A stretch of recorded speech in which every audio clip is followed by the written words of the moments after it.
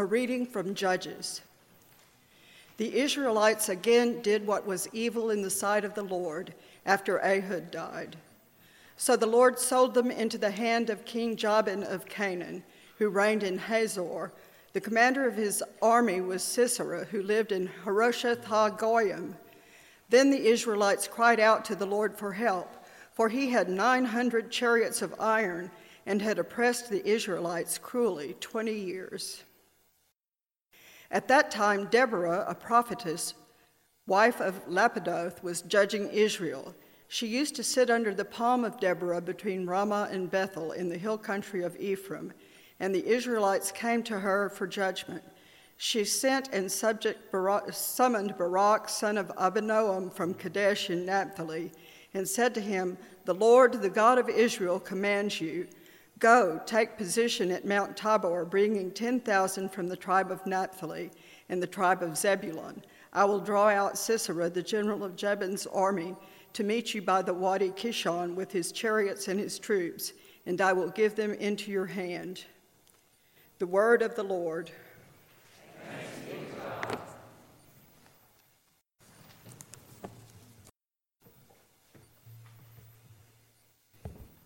A reading from Paul's first letter to the Thessalonians. Now concerning the times and the seasons, brothers and sisters, you do not need to have anything written to you. For you yourselves know very well the day of the Lord will come like a thief in the night.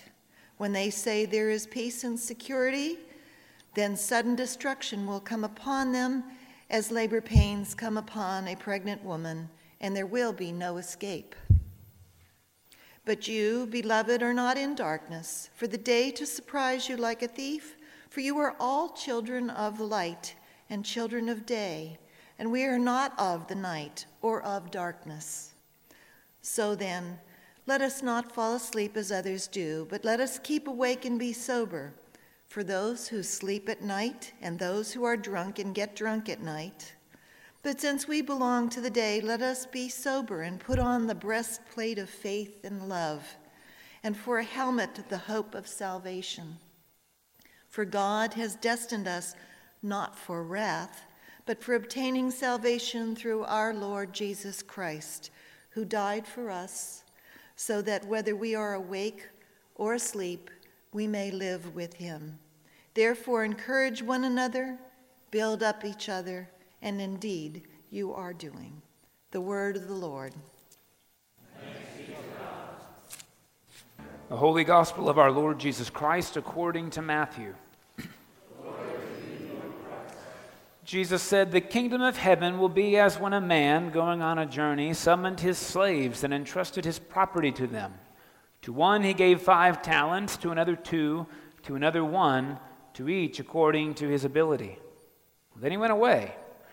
The one who'd received the 5 talents went off at once and traded with them and made 5 more talents. In the same way, the one who had the 2 talents made 2 more talents.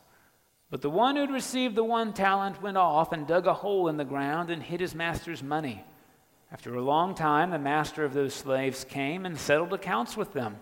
And then the one who'd received the 5 talents came forth, bringing 5 more talents, saying, 'Master, you handed over to me 5 talents. See, I have made 5 more talents.' His master said to him, 'Well done, good and trustworthy slave. You have been trustworthy in a few things. I will put you in charge of many things. Enter into the joy of your master.' And the one with the 2 talents also came forward, saying, 'Master, you handed over to me 2 talents. See, I have made 2 more talents.' His master said to him, 'Well done, good and trustworthy slave. You have been trustworthy in a few things. I will put you in charge of many things. Enter into the joy of your master.'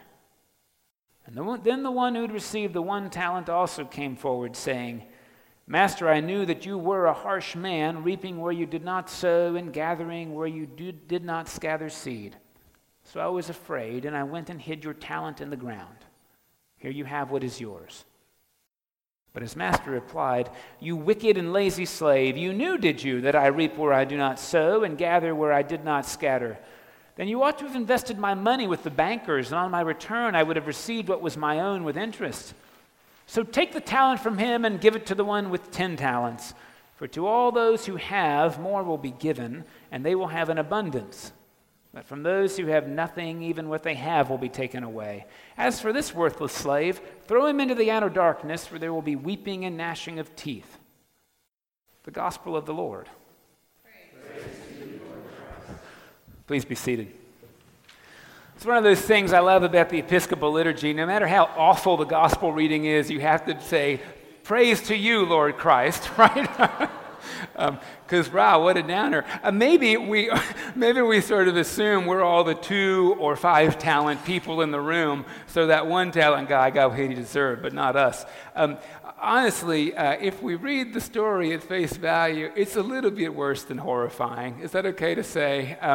It's been very effective, I think, through the years to read it that way. And of course,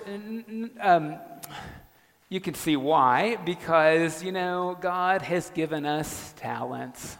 Some of us are fast runners, and some of us are smart. Some of us like painting, and some of us are good at everything, apparently. And we're supposed to reap benefits for God, who's an absentee owner of us human slaves. So while God's gone on the trip, we had better be using our talents to make more. I'm not sure how that works, but we should make more. And if we don't do it right, we'll be bound up and thrown into hell. That's how it reads, isn't it? That's how it reads. I'm going to tell you, I have a hard time not reading the story that way, because, when you struggle with things like perfectionism, it's really hard to know whether you're getting the right return on talents or not. There's a problem with the reading, I want to say, while that might be compelling for us to read that way, a number of problems. First, is God an absentee slave owner? Are we slaves that belong to God as chattel and property, and God's not around? I say that's a problem, but quite frankly, most of us believe that most of the time. Anybody ever felt like God was not present with you on a long trip? I felt like that this week, friends. The story's grabbing that way, right? When are you going to come back, God? And what are you going to come back to do? Settle up with me? See, we live that bad story whether we like to or not, right? Then there's talents, and what are those? Are those things, in the story it's money, but we don't think about it as money so much. We do think of it as abilities, don't we? And how do you invest abilities and get more abilities? Usually you just get better at the ones you already had, maybe, or worse. But wow, doubling them back, that's tough. And then there's this poor servant who gives everything back. He doesn't generate anything, and he's thrown into the darkness where there's weeping and gnashing of teeth, and because he wasn't a faithful steward. I guess we should have done this 2 or 3 weeks ago when the pledge cards were still out. It might have been a more effective pledge drive if we'd mentioned this story. I want to suggest to you that we could read this at face value and hear that very chilling thing that says those who have stuff already get more, and those who barely have stuff lose even what they had. We could choose to live like that, but the rest of the liturgy fights it. The rest of what we do in church fights that understanding of the parable. We just heard this reading from 1 Thessalonians that fights the reading. God has not destined us for wrath, but for obtaining salvation through our Lord Jesus Christ. So I want to suggest to you that actually Jesus might be telling this story not as a way of telling us how the kingdom of God is, but how we actually often act like the kingdom of God is, and giving us an opportunity to reconsider how we behave and how we treat the kingdom of God.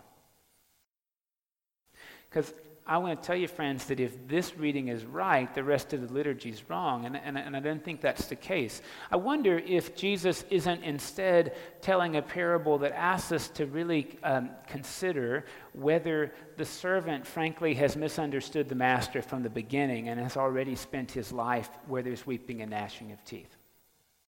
Whether or not the servant believes fundamentally that God is harsh The master is harsh. The master is absentee. The master is cruel. And if that life isn't one already, a life that is bound up, where there is weeping and gnashing of teeth. This is a strange thing that I've come to see. I'm one of those folks who, when I hear criticism, I somehow think I can work harder. I can work harder. I can do better. You know those people? It can get a little excessive.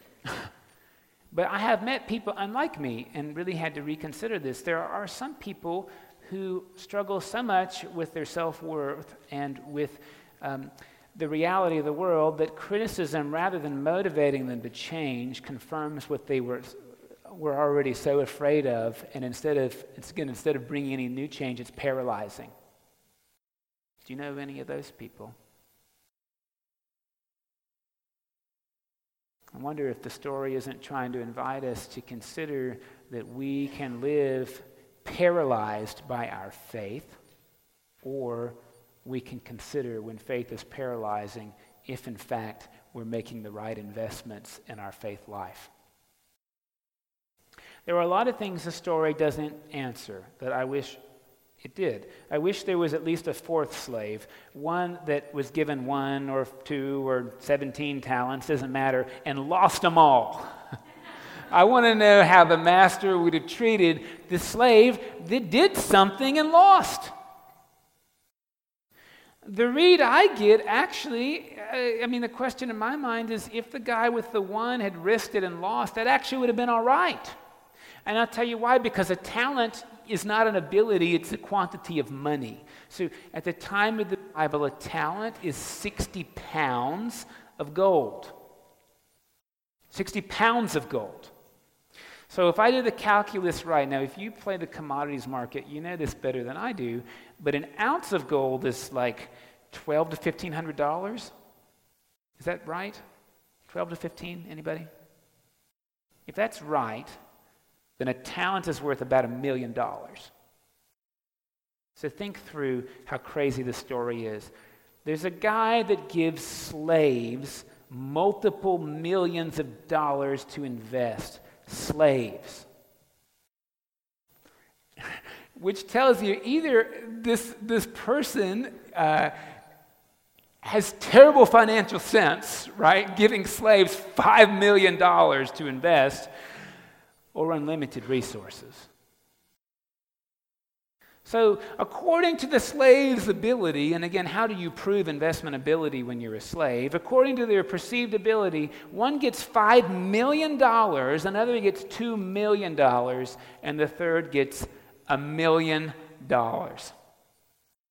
60 pounds of gold. I don't know if that was in one nugget. I hope so. That would be neat, right? A 60-pound nugget of gold. Gives that money and then goes. And one person is utterly paralyzed with the gift, with the investment, with not the harshness of the master, but the trust of the master.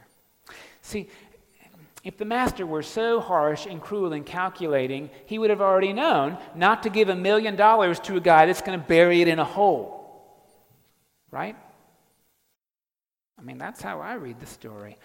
And it makes me wonder, again, if the slave has misunderstood his master from the get-go. The slave trusts that he can do something. The slave trusts that the master trusts that doing something is what matters. Something instead of nothing. If he's got $5 million to give the slaves, he's got to have a whole lot more money around, so he could take a loss of $1 million or $5 million. Makes me wonder if Jesus isn't inviting us to consider the kinds of investments God has already made into our lives. Investments. We could read it as talents, like, oh, I'm a good speller. I actually am a really good speller, I want you to know. How I'm going to give God a return on my spelling ability remains to be seen. And I will say that God has not given me a nugget of gold yet that I'm aware of to invest in the commodities market and make 100% profit. No, I think, and I don't think I'm being too superficial with this reading or spiritual with it, to consider that God has already made all kinds of investments in our lives, investments of grace, investments of presence, investments that we often, we don't even notice because we're looking at the other ones.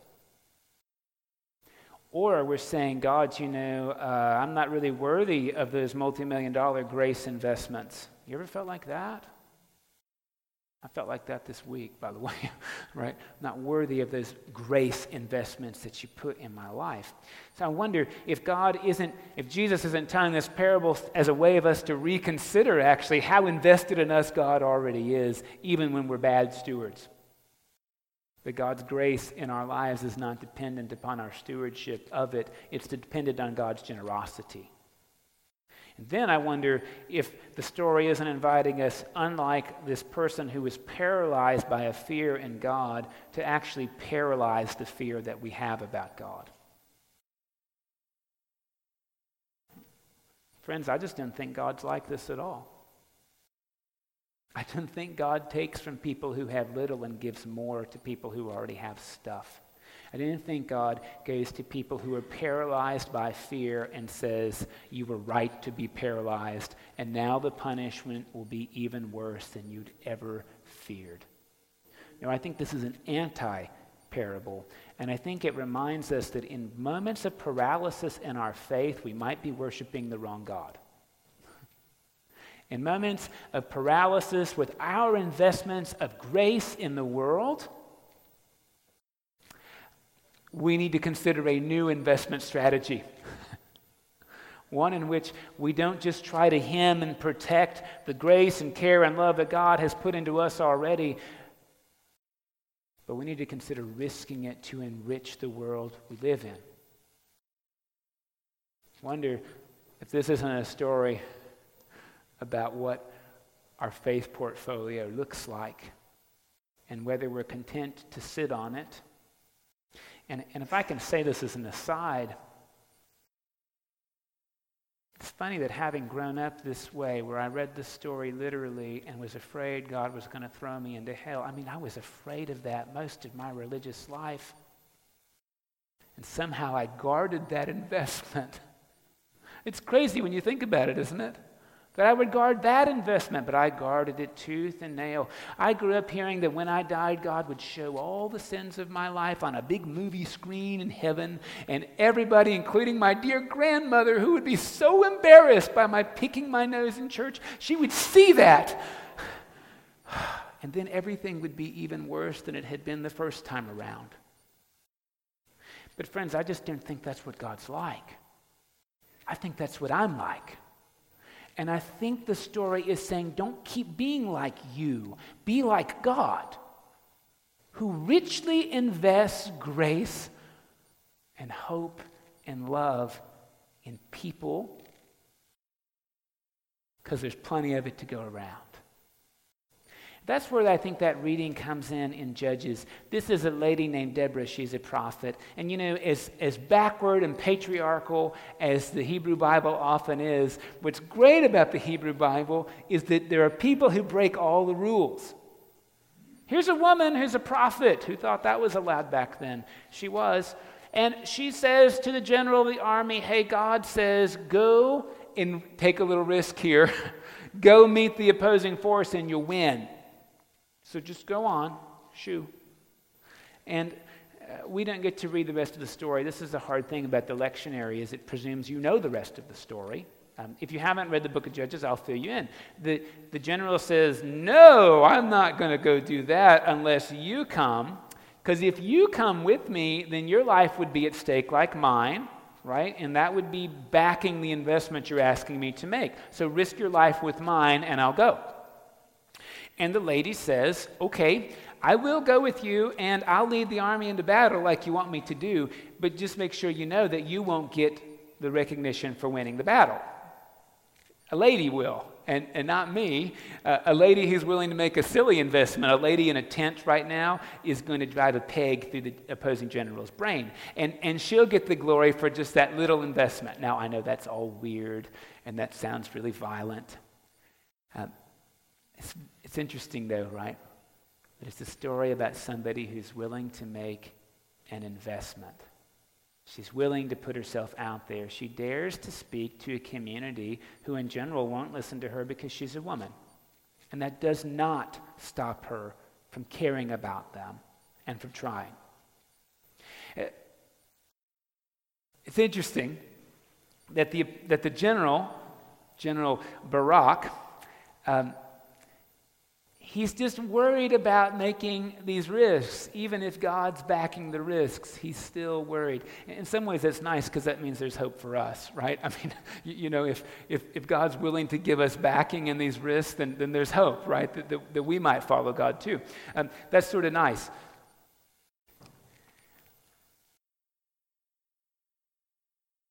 And this is a story, right, about a big risk. It's a story about taking an army and potentially being annihilated. But friends, I don't know that any of us are in the position to be doing that.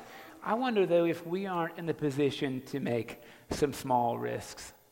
And I wonder if we don't more often say, well, it's either give everything or give nothing, so of course I choose the more practical and I lower my investment because I got to protect my family and things. Family, this week, small investments. If your family's like mine, this will be an interesting week. It is so lovely Thanksgiving until some of those family members I'm distantly related to come to the table. And I don't know why they thought they should come to the Thanksgiving meal. I mean, we are related, but after that stuff that happened 14 years ago with Aunt Flo, wow. Got a lot of nerve coming to the table. So here's how I do risk management at Thanksgiving dinner. I quickly get up and I do dishes. Because after all, it's commendable to serve other people, isn't it? That good boy, look at him in there doing the dishes. Really, that's my escape strategy. Get away from the discomfort of the table by working. Anybody else do that? You don't have to raise your hand. It's a safe investment, let me tell you. And if I were going to be really honest with you, it's not even my extended family. It's my nuclear family, where I often look at another member and I think like, can we do the dishes? Please. I wonder if God isn't asking us even this week to just make a little investment and stay seated at a table with people we think don't belong there. I wonder if God isn't asking us to risk investing a little bit more grace and peace and patience and kindness and love in the lives of people we're related to this year. The truth is, I think if we can't make that investment, how much harder is it to invest grace and love and peace in the lives of people who are on TV, whom we don't even know and often are scary? People on TV ever scare you? They scare me. Sometimes I lie to myself and say, that scary person on TV is much safer than my brother. No, I think though that this bit about stewardship is, golly, we're just so afraid about making sinking investments. We're so afraid that so-and-so in our family or at our Thanksgiving table, they may not even appreciate the patience we put into their lives. We might try really hard to be civil at Thanksgiving, and they may not even be grateful for it at all. And isn't that the point? We didn't do it for them. We did it because God does that for us. Actually, we did do it for them, just like God does it for us. We do it, you see, because it's not about whether the investment's going to come back. I think the parable is asking us, are we willing to invest at all? Well, I don't know, Mike, if I'm willing to do it. And this is why I think it's the spirit of Thanksgiving, right? This is a good parable for the week to think about the investments God's already made in you. Whether you deserve them or earn them or turn them back to God or not, to stop and say, wow, even in that moment of pain, God, I trust you were there. Thanks for making that investment in my life. And if God will invest so graciously and profligately in the world, maybe we could sit down at the table this week and make a micro investment in our family. And then maybe next week we'd be ready to do another one. And by the end of our faith journey, maybe we'd be ready to invest grace and peace in our world. And to do it not expecting any kind of 100% return, but to do it because with God, it's enjoyable to invest grace and hope and peace in the lives of others, whatever they decide to do with it. Make a good investment this week.